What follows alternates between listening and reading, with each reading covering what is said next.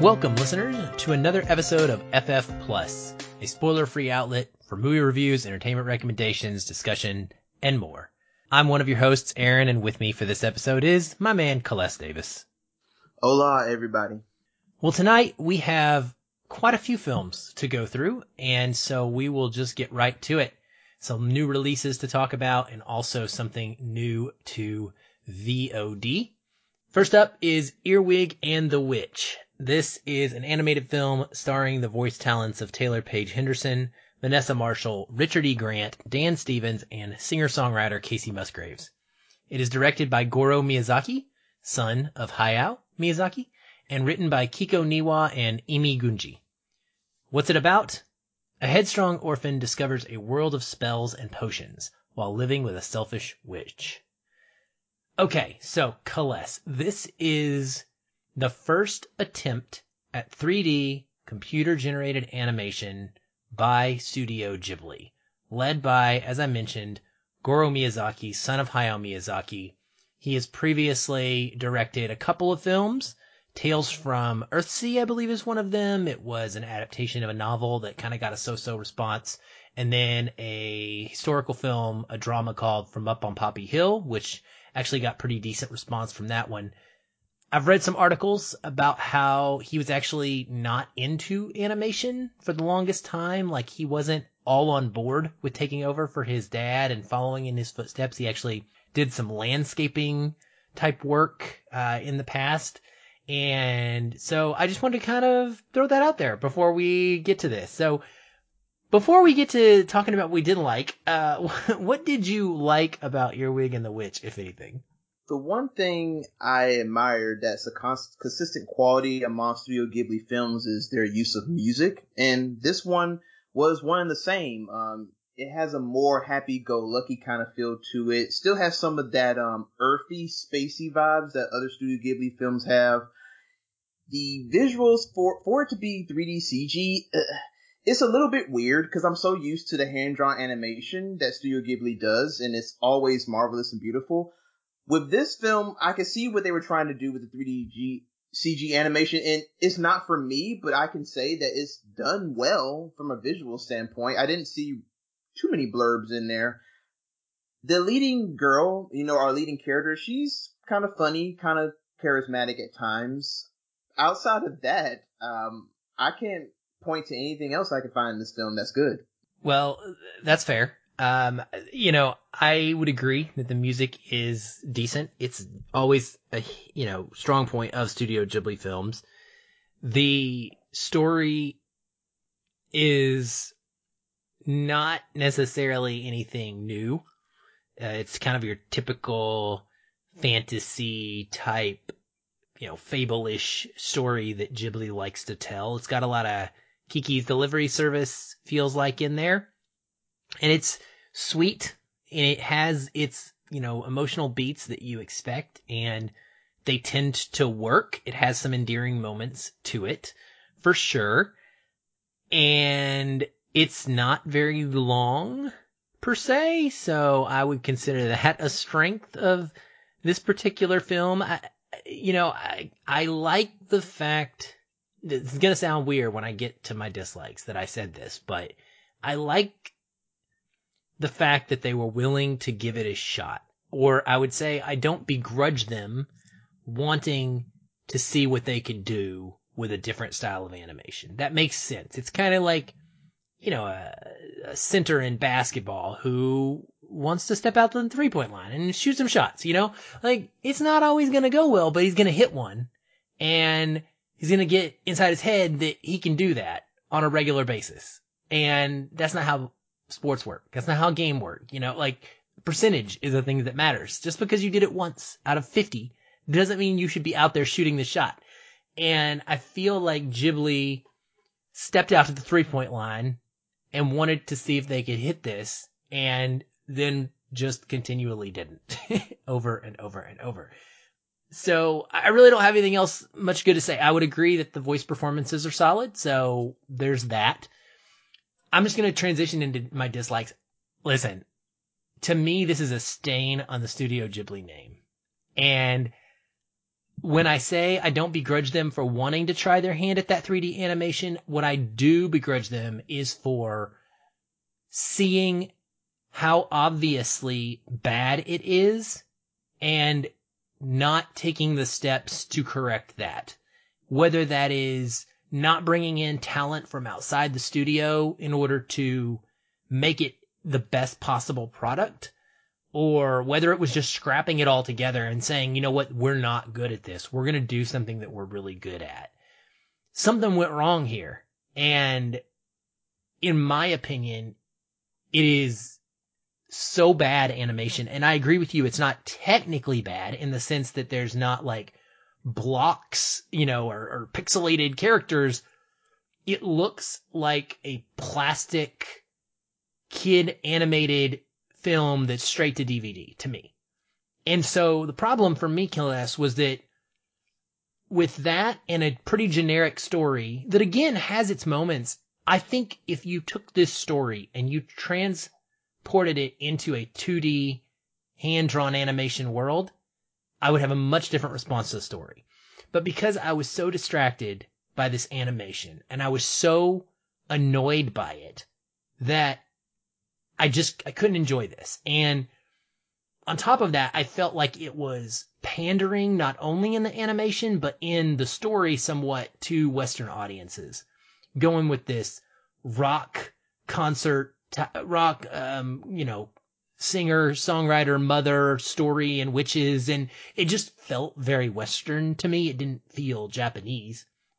And it gave me the sense that they were like, this to me is like, this is a Japanese studio trying to make an American picture that they think is going to rival a Disney and a Pixar and having no understanding of what that is, which, to be fair, is probably what would happen if someone, even, a Disney just decided we're going to go do the same thing that Studio Ghibli does. It's not going to turn out the same way, right? They're not going to be able to have that history, and they don't have the talent, the people to do that in that same way. And so it was a total miss for me, a major misfire. It actively made me upset that it exists. And I really am hoping that it will just quietly release, go mostly unnoticed, and disappear from people's memory that it is even part of Studio Ghibli canon. And I hope that Goro Miyazaki just goes back to landscaping and stops trying to follow in his father's footsteps, because I don't see how he could ever measure up or even at this point be serviceable. So I just step out, sir. Let the studio continue doing what it does best, and, watch from the outside and support them emotionally or something. That's my take. This is a case where the brand name is the major appeal of the film. It's not the film that's going to draw you to come and watch it. It's the brand name. And I was fooled, because when I saw Studio Ghibli come up, I was like, okay, I even wrote a post about it on Facebook. Hey, this is going to be another great Studio Ghibli film. Boy, was I wrong. This film feels rushed. It feels like the story needed a lot more drafts to really flesh out some meaning. I'm supposed to get some thematic relevance to this story, like other Studio Ghibli films, and I didn't get it here. The story is paper thin. It really takes place in only one location, which is this house where this girl ends up at. And in the beginning scene starts good. I'm feeling like we're going to get like a kind of a thriller where we're going to be focused on this woman trying to get this girl back, and there's witchcraft involved, but instead we're just stuck in this one house, and this girl's trying to keep out of the eyes of the bad mother witch, and the weird reclusive Mandrake was his name, the other bad witch. And I mean, it's cool. There's some whimsical moments. I mean, most kids will like it for what it does, but there's no things I can really latch onto. And also, addition to the animation that you were talking about, yes, technically speaking, like I said before, the animation is good from that aspect, but everything just felt dark about this film. It felt like the colors didn't shine. They weren't blazing out in front of you like other films in these catalogs do.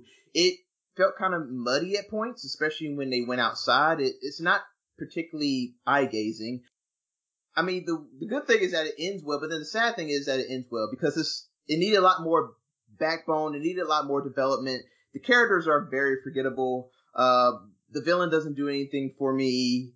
Just nothing in this film just feels like a Studio Ghibli film. It feels like a starter animation company doing their first film and trying to work out some kinks. But this, it feels like it's riding high on the name itself and not the quality of the product. Yep. That's exactly. I agree completely with that. So I guess it's obvious, but are you feeling it? No. Yeah, the big no, No, big no, fat no, no, no, no. for me as well. This one will be available in select theaters on February the 3rd. It will be streaming on HBO Max on February the 5th.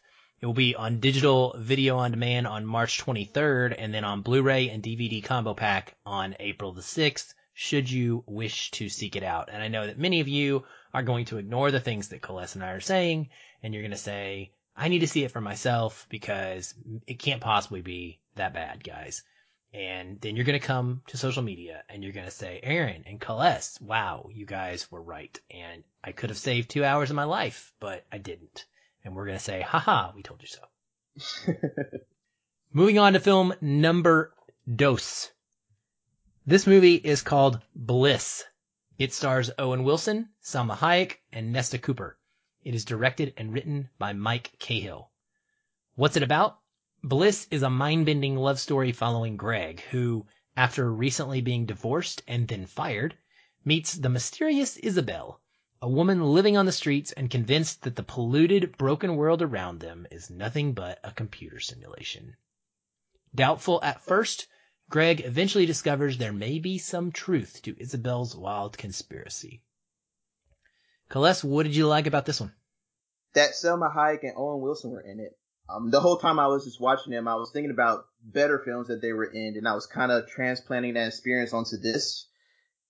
Because other than that, there's nothing else I can say about this film. It was an experience devoid of any enjoyment, any compelling subject matter, and it's clearly failing in the footsteps of other better films that deal with this concept.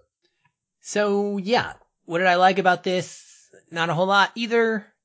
Cahill's past work is very similar. It's grounded sci-fi stories that try to have compelling twists and turns. And there are twists and turns in this. It is a simulation theory story, which I tend to enjoy quite a bit in general. And so I was intrigued by it. And I would say I liked that it had me curious for a while as to how it was going to use that type of story. And it has a cute Bill Nye appearance that I thought was kind of fun and surprising that he showed up. That was interesting. The concept here is not terrible. So I think that the concept is okay. And yeah, I mean, that's really all I got to. So what, yeah, I mean, I knew these first two were going to be really rough, but let's just get through it. So what did you not like about Bliss? Like you said, the concept is great. We're dealing with a movie that deals with real life versus simulation. You know, whether the events that's going on screen, is this real life or this is a fantasy? Is the main character we're following, are they going crazy? Could this be a type of alternate dimension? I mean, that's fine and dandy, but what this film does is that it doesn't even answer the simple questions to its story. The story is kind of very incoherent. The timeline is very jumbled. In the beginning of the film, there's a moment where you see a person ends up killing somebody. And then, like, hours later, then it's said on TV that the police have done their investigation. There's no foul play involved, and it's within a day. But then later on, you get to understand that it happened 2 weeks ago, but you never get a sense of where the story is going with its movement. I understand that it wants to be like The Matrix. It wants to be like certain films that are dealing with simulation, but it really doesn't leave much to entertain with the concept. It feels very worn out, generic, especially towards the end when it gets to its ultimate message about appreciating life and don't chase bliss. Like, you should be forgiving of what life can throw at you, the unpredictable, the good and bad. It's great in design, but the way the film uses it, you don't really get to see the cosmic of it until the end, where it's all thrown in together. It feels very rushed. The performances outside of Owen and Selma has some bad moments in this, but I can see that they were trying their hardest to salvage what they could. But outside of them, there's no interesting characters. I'm out of words. There's so much wrong with this film that I literally tried to erase it from my mind as soon as I watched it today. Don't blame you. Don't blame you. Well, I agree. I didn't like it at all either. And I wouldn't call Owen Wilson's performance bad, but what I will say is that it was incredibly difficult for me to take Owen Wilson at all seriously in this type of dramatic role. He is not funny in the slightest, and I just don't buy it at all. And what's worse is I thought Selma Hayek was bad, and I will say bad in the role in the sense that, and I will blame mostly the script, but she is acting out a character that is unhinged for most of the runtime and just kind of crazy and scattered and all over the place. And it did not work for me at all. It was not pleasant to watch. It was not entertaining. It was not interesting. They're supposed to have some sort of chemistry between them at one point, and I'm just like, you've got to be kidding me. There is nothing there. So the romance fell completely flat and was dull. There's no connection between them. There are these two simultaneous stories going on, and they don't really come together in a way that I find interesting at all. Obviously, like you said, it's trying to be something like The Matrix, but an utter fail at doing something new with that kind of concept. And it takes this big turn in the middle, which is expected for a movie of this type. And it has this major tonal change, and there is a bunch of stuff that they try to explain away about the future, but it just doesn't work. There's nothing about, like you said, these characters that connects you to them and makes you care about the characters. And so whatever they're trying to achieve in their life and whatever the reality is around them didn't actually matter to me one bit. What mattered to me was figuring out what was real and what was not real, but not because I wanted to know for the character's sake. And that's where this fails on such a huge level to me. I want to know about the Matrix, for example, because I need to see what's going to happen to those characters, because their lives are in the balance of real world versus Matrix world. I didn't care at all what happened to Owen Wilson and Salma Hayek. Not one little bit. And so it made the mystery kind of a moot point for me. And it was just a completely dull experience for me. I didn't enjoy it at all. I was just actually anxious for it to get over. And did you also wonder in the story when they go to that second half and they're in this other world and then they have these fake characters there with them, did you understand what the basis of them being there was? Because they never explained why they were there. No, I don't understand the movie. I don't understand fully what was going on. So it wasn't explained in a way that, made sense to me. And again, I will point that to being partially due to the fact that I don't care about the characters. If I had cared enough about the characters, maybe I would have paid more attention. And maybe it would have made a little more sense, but it didn't matter to me at all what was real or what was not real and what happened to them. I was just done. I just wanted them to get off my screen, which is not good at all for a movie. So, it sounds like a good concept. You've got two actors that have quality performances in them and a director who has made some pretty interesting sci-fi stuff before, but no, not this one, folks. I was not feeling it. Kales, sounds like you were not either. Strongly not feeling it. It sucks because these are the frustrating movies. The movies where you can see that there's promise in this concept, but then it just doesn't work out. Nope, it sure does not. This one is going to be available on Amazon Prime Video streaming on February the 5th, should you desire to check it out. Next up is a short film, Apollo 11 Quarantine. This is directed by Todd Douglas Miller. What's it about? Summer 1969. the astronauts of Apollo 11 successfully land and walk on the moon. The crew will now quarantine for 21 days following contact with lunar material. The clock starts when the hatch is closed on the lunar surface. 3 days later, they return to Earth.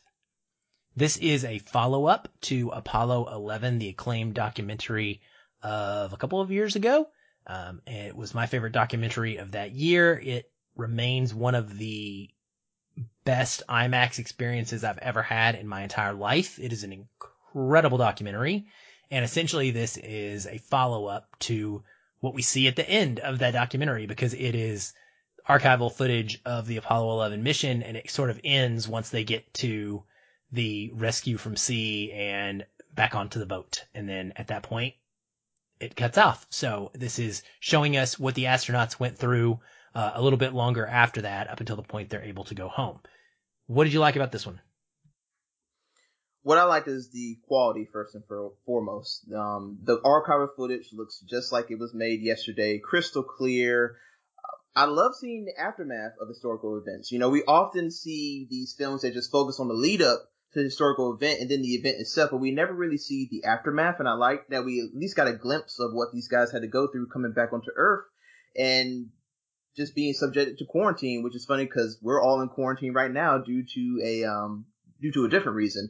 And it's another reminder of the great human achievement that it was to walk on the moon. The whole time I was thinking about it, I was just admiring these guys, Buzz Aldrin and Neil Armstrong. And I know their pilot's name was Michael. I can't remember his last name, but you get to see these guys coming back to Earth as heroes, doing something that most other humans will never get a chance to do. And I liked that towards the end, Buzz Aldrin, he talks about that. I'll get to say something that no one else can say. We walked on the moon, but it's bigger than me. This is something that mankind should be proud of, and it's something that they should take and aspire to be more and to be able to tackle on any problems we have on Earth right now. And also a great thing it did is that it reminded me that I need to go and do a timely rewatch for Damien Chazelle's First Man, one of my favorite films from 2018. So I'm glad you said that, because it triggered the exact same response in me, and largely because of the final scene in First Man where we see Neil Armstrong come back and he is behind glass and interacting with his wife when he is returned to Earth after the mission. And so that's what we are going through, that process in this little short film. I will agree. The archival footage is incredible. Like with its predecessor, it is incredibly interesting to get to see these detailed pieces of history. It's like a real treat. Just the way that they were able to get this footage remastered in a way that is this beautiful and then expertly edit it. It looks like it could have been filmed today, to be honest. If it wasn't for like the aesthetic of the time period with costumes and the way that the world looks, like the roads around buildings and such, you could feasibly believe that it was just made today and filmed. So that is an achievement in and of itself. And it's just another kind of piggyback off of what we saw in Apollo 11.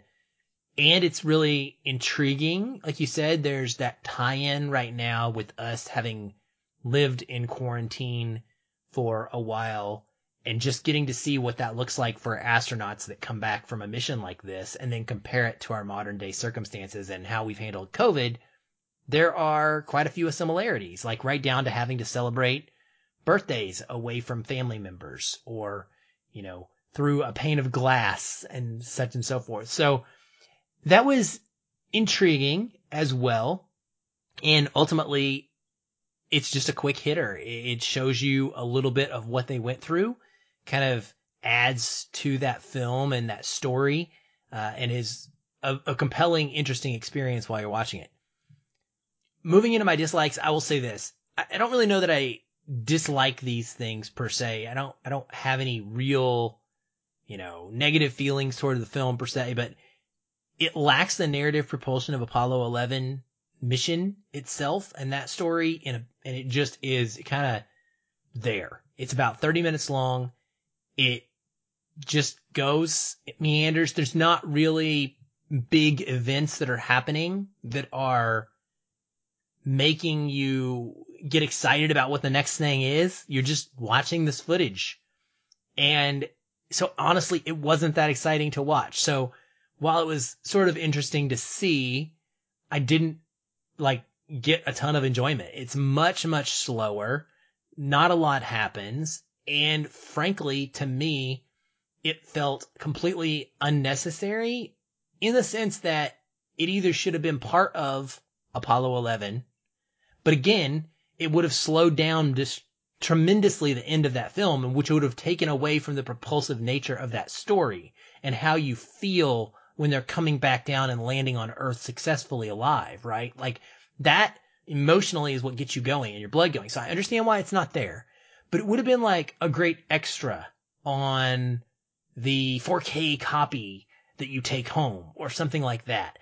I don't feel like in and of itself, it has a ton of value. Honestly, it was cool. Like it almost feels like something he could have just thrown up on his YouTube page and be like, oh yeah, here's some extra footage I had. This was kind of neat. It doesn't feel like a short film, I guess is what where I'm going with that. It doesn't feel like it has a start, middle, and end. It's just, here's some footage. There you go. And, and watch it. and it starts and it ends and that's it. So that was kind of my experience with it. Like I enjoyed it. Or I guess I appreciated it more than I enjoyed it. And I just thought it was like, okay. I mean, it's really well made, but I didn't see it being anything special. What about you? Did you have any dislikes? You hit it around the head. It's a special features extra. I mean, it's like if you had Apollo 11 movie that was made and then it comes out on 4K and then this is like a special feature. It's like, hey, see what the real astronauts were doing right after the mission. And you only really appreciate this film because you already know about the Apollo 11 mission. And like you, if you've seen the documentary, then you're taking that with you and you're just applying it to this. So the historical significance is what makes this film. I mean, if you can really call it a film, it's mostly a snapshot of images, very mundane, nothing too tantalizing, nothing you can really go back and really rewatch and be excited for, but it does its job as being just a documentation of these guys and what they did afterwards. So I would say that it's not really a negative, but I will now go see the Apollo 11 documentary and be able to bridge those together once I see that, and maybe it might become more heightened for me. But other than that, it's a normal short film, one and done. Interesting. I'm bummed that you haven't seen it, and I hope that you get a chance to see that soon because it is incredible. And it's too bad you didn't get to see it in a theater because it really is like, it is an experience that you can't quite have at home. But when you see it, you'll know what I'm saying. And I think you'll see the difference in how it both fits, but I mean, you'll see how it fits and flows really well, but you'll also see just from a movement and a pacing and an energy side of things, it's completely the opposite of that documentary. And so, yeah.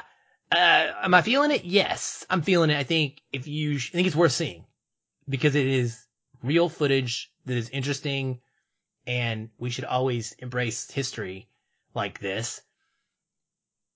It's supposedly making a push for best documentary short at the Oscars. I have a feeling it'll probably get nominated.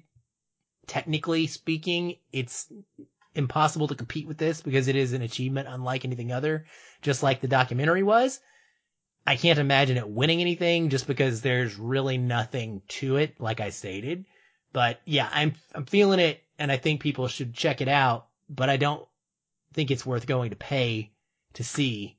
I think, like I said, if you can find it on YouTube later, it's definitely worth spending 30 minutes of your time on. What about you? I'm feeling it for a one-time viewing. Just try to get it for free. Don't pay any money for this. Only because it's 23 minutes, and that's not enough to really equate the value of what you pay, the price of renting it. Yeah, exactly. This will be available on video on demand on February the 5th. I don't know any sort of pricing structure for it, so that's why we're saying what we're saying about it. Once you've figured that out, you can make a better decision on whether or not it is worth it for you. Well, the last new film we're going to talk about, we saved what we consider the best for the last, and that is Malcolm and Marie, the upcoming Oscar contender from Netflix. It stars Zendaya and John David Washington. It is directed and written by Sam Levinson. What's it about? A filmmaker and his girlfriend return home following a celebratory movie premiere, and he awaits what is sure to be imminent critical and financial success. The evening suddenly takes a turn as revelations about their relationships begin to surface, testing the strength of their love. All right, man, we've both been really looking forward to this. What did you end up liking about it? Sam Levinson writes from the heart. I've noticed whenever I've seen a film of his or even the HBO TV series Euphoria, he writes from the heart. He writes from a place that feels like he's experienced the things that he's making these characters go through. And through Malcolm and Marie, we see this Hollywood couple and they're having these discussions, not just about their romantic relationship, but about the Hollywood industry itself. We get remarks about celebrity culture, film criticism. Film criticism seems to be the biggest target in this film. Feels like Levinson is writing with an agenda to push as far as how critics see films, and me and you felt attacked right within the first 10 minutes because we make our name on judging films. But he makes a good point. There is a scene where John David Washington is going on a high rant, which he's doing the most of the film, and he does it very well. He's talking about how it's very easy for people to label cinema something, putting it in a box and putting all these technical and colloquial terms onto it and then calling it good and bad. But most people need to see it as art. It's something that you can see and interpret from your heart. And I felt that because our podcast and the discussion group we have on Facebook, we mostly are talking about films that we feel from the heart, not talking about the craftsmanship so much, but how does it make us feel emotionally? And Malcolm, that's his whole ride. He's a black filmmaker and he has to deal with not only the white gaze in Hollywood, but he also has to deal with living up to expectation. He talks about that these critics are calling me the next Spike Lee, the next Barry Jenkins, and even that can feel kind of limiting and kind of disrespectful. What if he's trying to be the first him? And it does a very good job of just getting into the meat of touching on real life issues, but it doesn't feel patronizing. It doesn't feel preachy in a sense. It feels like it's just wanting to start a discussion. On the flip side of that, we have a romantic film. We have a film where this couple, you can tell that they love each other, but they're dealing with some very toxic issues in their relationship. And there's a lot of resentment, a lot of secrets. And you're seeing John Day Washington and Zendaya, they're just going at it this whole film, like verbal sparring. And their performances are fantastic. Zendaya, she is definitely on my front runner list to be nominated for this film. She has impressed me in everything she's done up to this point, and she just keeps getting better and better. I love the way she's able to convey emotions with her face. I love her body language. I love the way that she is able to deliver these lines with such passion and heart. And John David Washington, I really still don't understand the criticism he gets. People accuse him of just living off his daddy's name, but this guy is a very good actor. He's a great actor, and he kills in his role. He has to do a lot. He has to sell most of these long rants that Levinson's writing on the page. He has to sell most of it, and he does it in a very convincing manner. This is a very energetic performance, almost more action oriented than Tenet felt at certain points. Just as the way he's able to have to extend everything to push out his frustration with the industry and push out his frustration with how Marie sees him and how he's going to, and does he feel talented enough? Is he really talented or is he copying other people? There's a lot of interpersonal issues going on, not only in just each of the characters within themselves, but going on between them in their relationship. And this film is a big reckoning for all of that. Another thing I have to say is that I'm a sucker for films now that go for black and white aesthetics. And this film looks gorgeous in the black and white. It's very simple, but it's elegant and it's stylish and it's done with a little bit of movement. We're only spending all of our time in one house, but Sam does a good job of moving the camera around, making the place feel bigger than what it is and getting outside and really having a sense of location and blocking. I love the music as well. Bonus points for ending the movie on an Outkast song. One of my favorite Outkast songs, Liberation. Amazing. Awesome. I agree with you about the house, especially because of how he is able to take this one confined space and then make it into a whole bunch of other littler, smaller confined spaces, and then stepping outside into this big open pasture like yard in order to, bring us out of the house to give us room to breathe, just like the characters need room to breathe at times. So it's expertly shot in that regard. I would agree. I love the aesthetic as well. I'm a sucker for black and white films that are modern setting because we don't get those a lot. Sometimes we'll get black and white, but they're usually in a somewhat of a historical setting. But this is just today's day and age in LA, and it works really nice. I think, especially with the fancy style of the house and the richness, because these are definitely wealthy people who are living the Hollywood life. I agree completely about John David Washington. I will sing his praises forever and ever. I did it on our Tenet podcast that we just did last weekend as well. And you're so right. Like on that one, in that film, he's acting his butt off, but he's doing it in such a sly, smooth manner without a lot of exaggeration.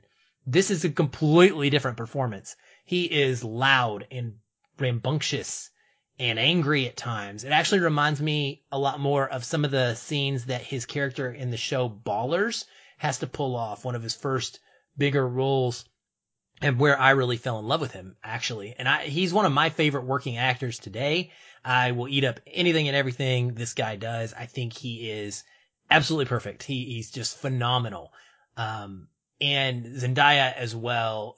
She's incredible. I mean, you're absolutely right. She's a future nominee, whether it ends up being for this film or another film. She is going to be an Oscar conversation for years and years to come. She's that good. So is John David Washington. Hopefully the Academy can get that whole, following your dad's footsteps thing away and respect him and acknowledge him for what he's doing on his own. But I think both of them are generational, talents within the best that we have going right now.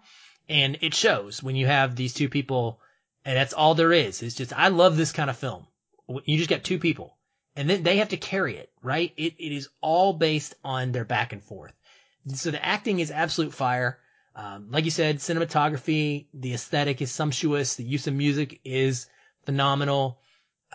The storyline and the meat and potatoes of what's going on. Yeah, it's really intriguing the way that they are critiquing film criticism at times. There's one scene specifically that I laughed out loud about where he wants to go see this first new review that has come out. And he can't get to it because it's behind a $1.99 paywall. And he has to go pay $1.99 in order to get the review from the site. And so there's like some commentary on that. And I think it's intriguing because the concepts that we're playing with here are, frustrated at film critics because he doesn't want critics to try and discern what he's saying and what his politics are from his movie. Like you said, he wants people to feel his film, which of course I'm going to immediately grab onto like you do. And he doesn't think that everything needs to be spelled out for audiences, which is what critics do. But there's an acknowledgement too of the importance of critics as well. So I don't think Levinson is unfair or necessarily unbiased here. And I think I actually was actively making sure that at the end of the film, I didn't try to project onto Levinson what his politics for this film were, because that's the point of the movie. Like, the movie is telling me not to do that as a critic. So if the first thing I do is go to the movie and say, well, Levinson's trying to say this about critics, I am 100% proving the point of the movie, if that's the point of the movie. And it gets into this real weird, like, meta thing.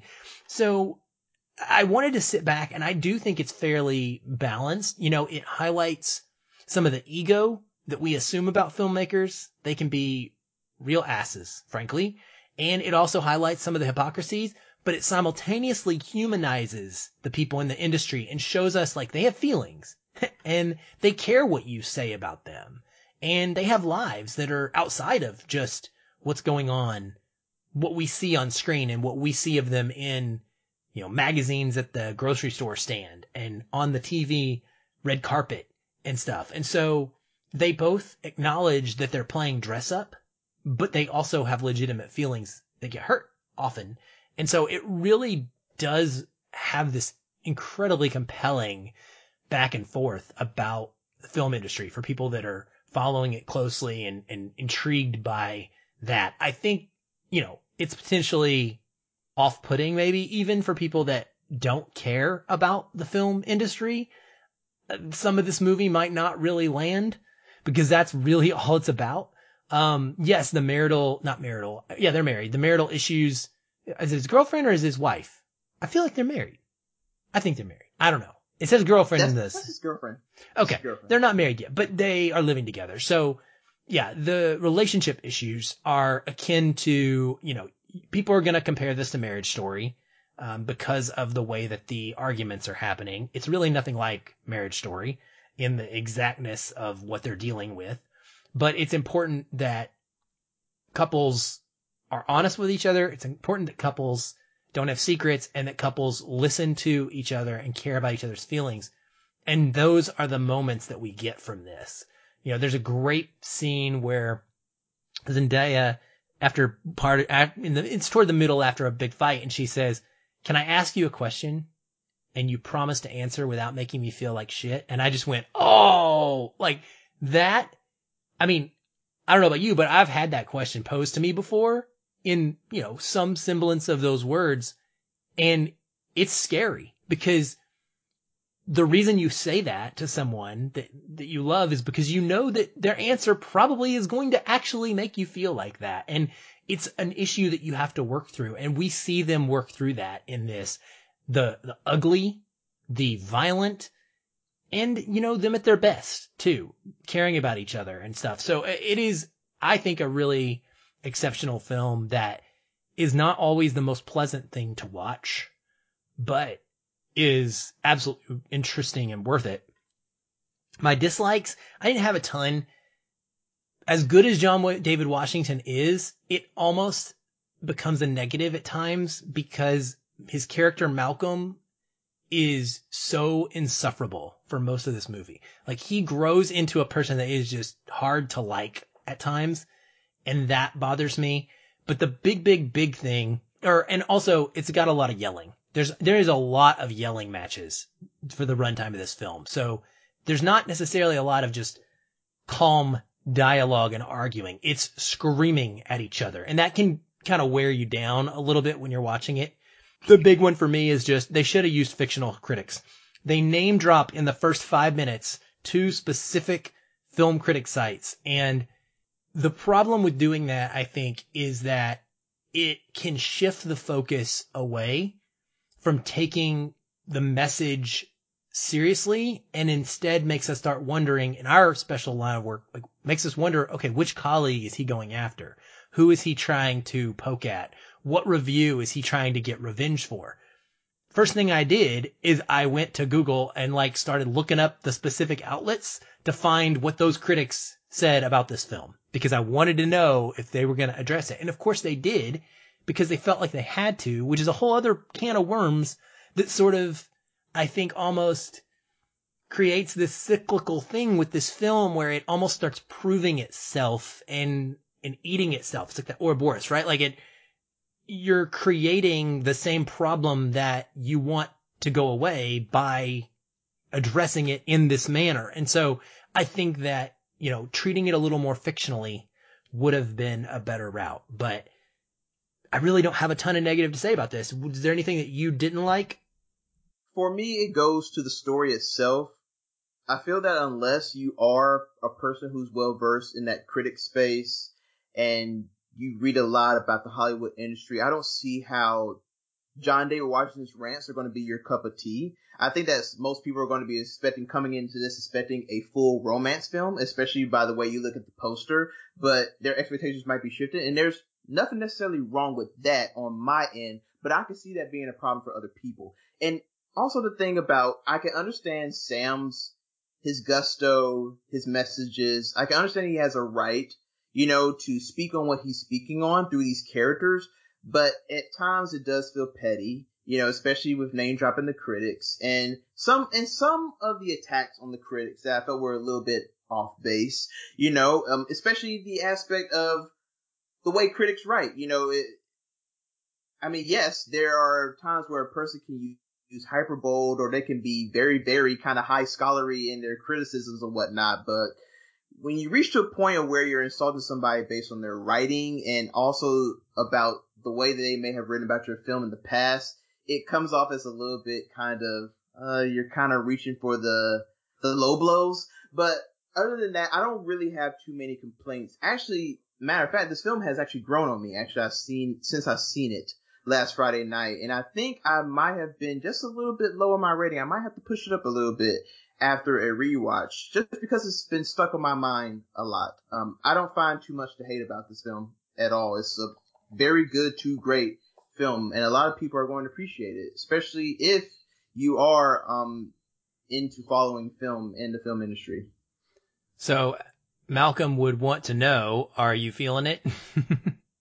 I'm strongly feeling it. Yeah, me too. Me too. Absolutely strongly feeling it as well. I know our colleague, Don Shanahan from Every Movie Has a Lesson has it at 5 stars. He was blown away by it and says it's going to be his front runner for the rest of this year. Of course, for you and I, it's a 2020 film based on Seattle Film Critics Society Awards cycle. So we will be able to vote for it here when we do our awards in the upcoming week and a half or two. So that'll be fun. But yeah, definitely feeling this one. It will be available streaming on Netflix on February the 5th. So check it out.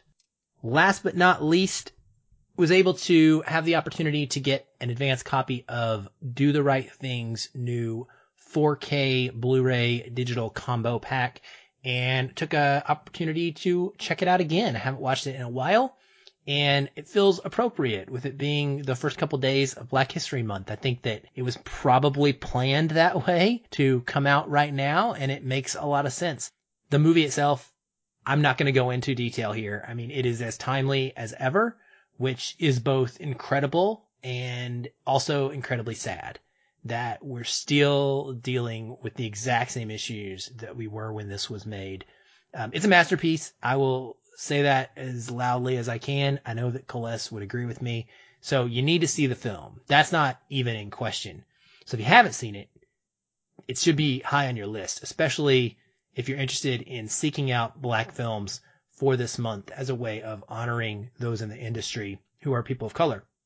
This 4K transfer is gorgeous. It is absolutely pristine, beautiful. Could not believe how good it looked, Coles. I normally don't think that about older films when they get the 4K treatment. Cause, sometimes it's like, I don't know, it's a shiny glossiness over them, but it doesn't really change things. But I think it's a lot of it is because Do the Right Thing is filmed outside in the summer. So there's sunlight. It's a colorful film. The outfits the costumes, Ruth Carter did the costumes. I actually learned that when I was doing the special features. I didn't realize she'd been knocking costume work out of the park for that freaking long, because Ruth Carter is an icon in the industry. I believe she won an Oscar for Black Panther, if I'm not mistaken. But she is constantly being nominated, and unsurprisingly so, but the costumes in this one are of the era, and so they're incredibly boisterous and colorful, and they speak to the personalities of the people. And so the 4K just was absolutely a thing of beauty, in my opinion, and definitely something people should seek out.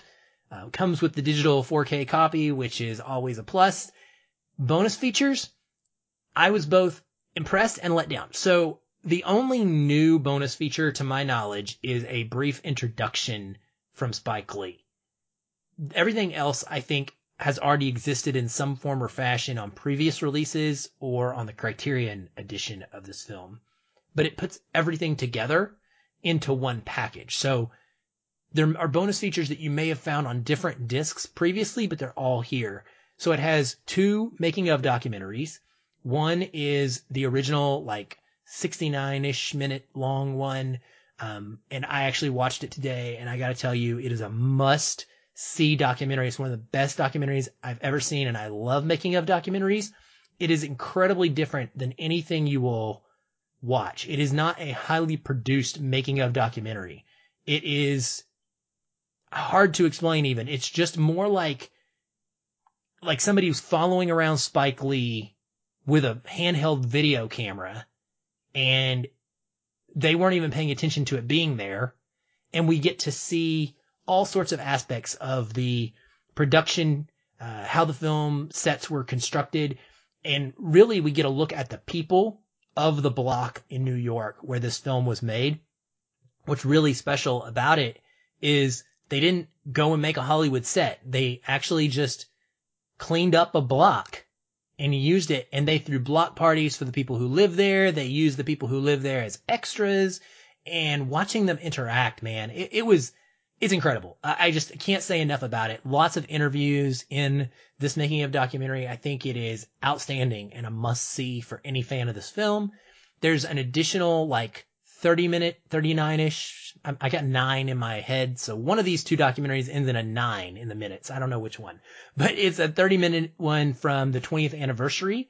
So it's updated, and it's when Spike was interviewing the film, or was showing the film at the Lincoln Center for its 20th anniversary, and he sits down with a whole bunch of cast members and crew members and them telling these stories.